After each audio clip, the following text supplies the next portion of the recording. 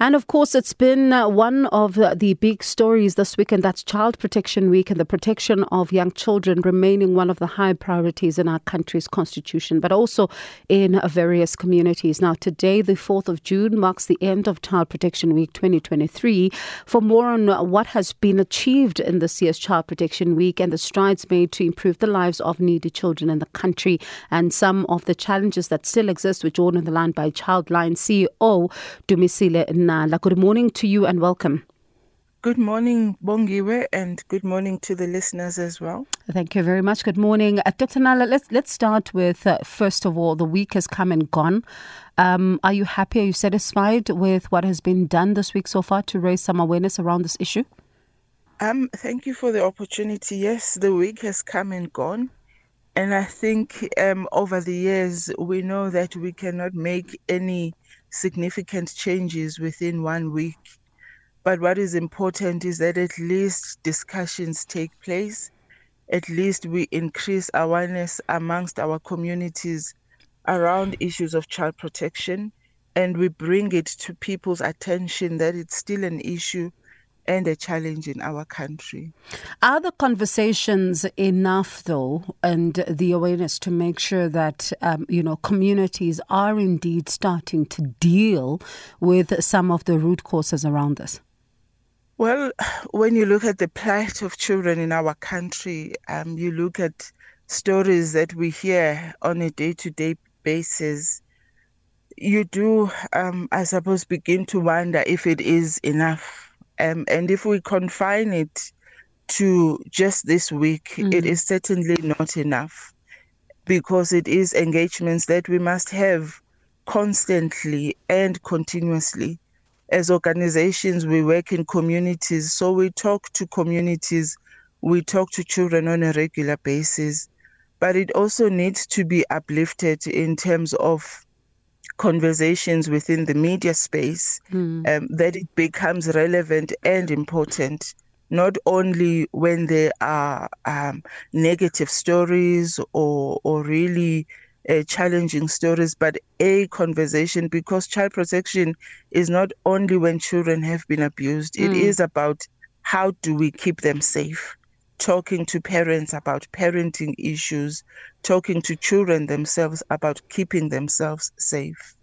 And how difficult is it to do right now? And I ask you this because you think about what happened, with the COVID-19 pandemic, the rising cost of living. The parents themselves are now burdened by what they're witnessing, in their own lives. And then they have to parent. And we are seeing quite a lot of difficulties in that regard as well. So how difficult are these conversations to navigate around the parenting of children, particularly now in the current climate of how things are looking?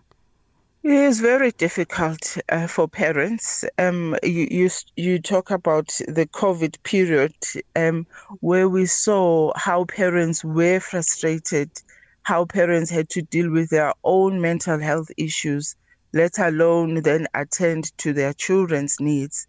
So now we still probably have the aftermath of COVID, but we're also dealing with the economic challenges where financially families are strained. And that has an impact in terms of how parents behave, how they deal with situations within the family home. So it is difficult. And somehow, as parents, we're supposed to know what to do. We're supposed to know how to manage our children. We're supposed to be strong. So that is why it is important to have these conversations so we can talk about it's okay for things to be challenging. It is okay to be able to go out and ask for help so you can manage yourself as a parent and be available for your children. And, there's another thing that, of course, is now added onto the burden for both children and parents in this particular regard. And it's something I've learned about recently called parentification, where the burden is also put on the children, whether they're exposed to arguments, whether they now have to take care of their siblings and all of that. How do parents and children begin to navigate this one to make sure that, we're doing the best we can? It is very difficult, and you're correct. We see older siblings looking after younger siblings.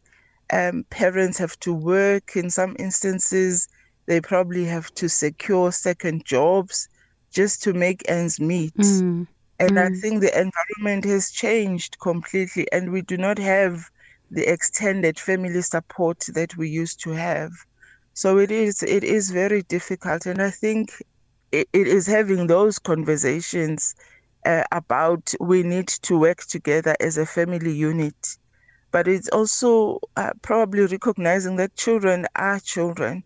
And as parents, we must find those opportunities as well to just engage with them, spend time with them, quality time with them. You might not have the whole day, but you will have those few hours and focus on them, because somehow we have to balance what is the actual experience on the ground with what we can afford as parents. And in just less than 5 seconds, Dr. Nala, let's talk about the challenges then that you face as an organization when it comes to funding. How are you dealing with that? Funding is really a challenge all around for us as Childline, and I think many other NGOs. So we really plead with the communities at large. You know that 10 rands that you can spare, it will go a long way in terms of supporting organizations. Companies, let supporting NGOs not be the first cut that you do when things are tough. Even to government, we have instances where NGOs receiving funding from government have not received an increase in the last 4 years. So you can imagine how challenging it is, because as NGOs, we need human capacity to be able to deliver services.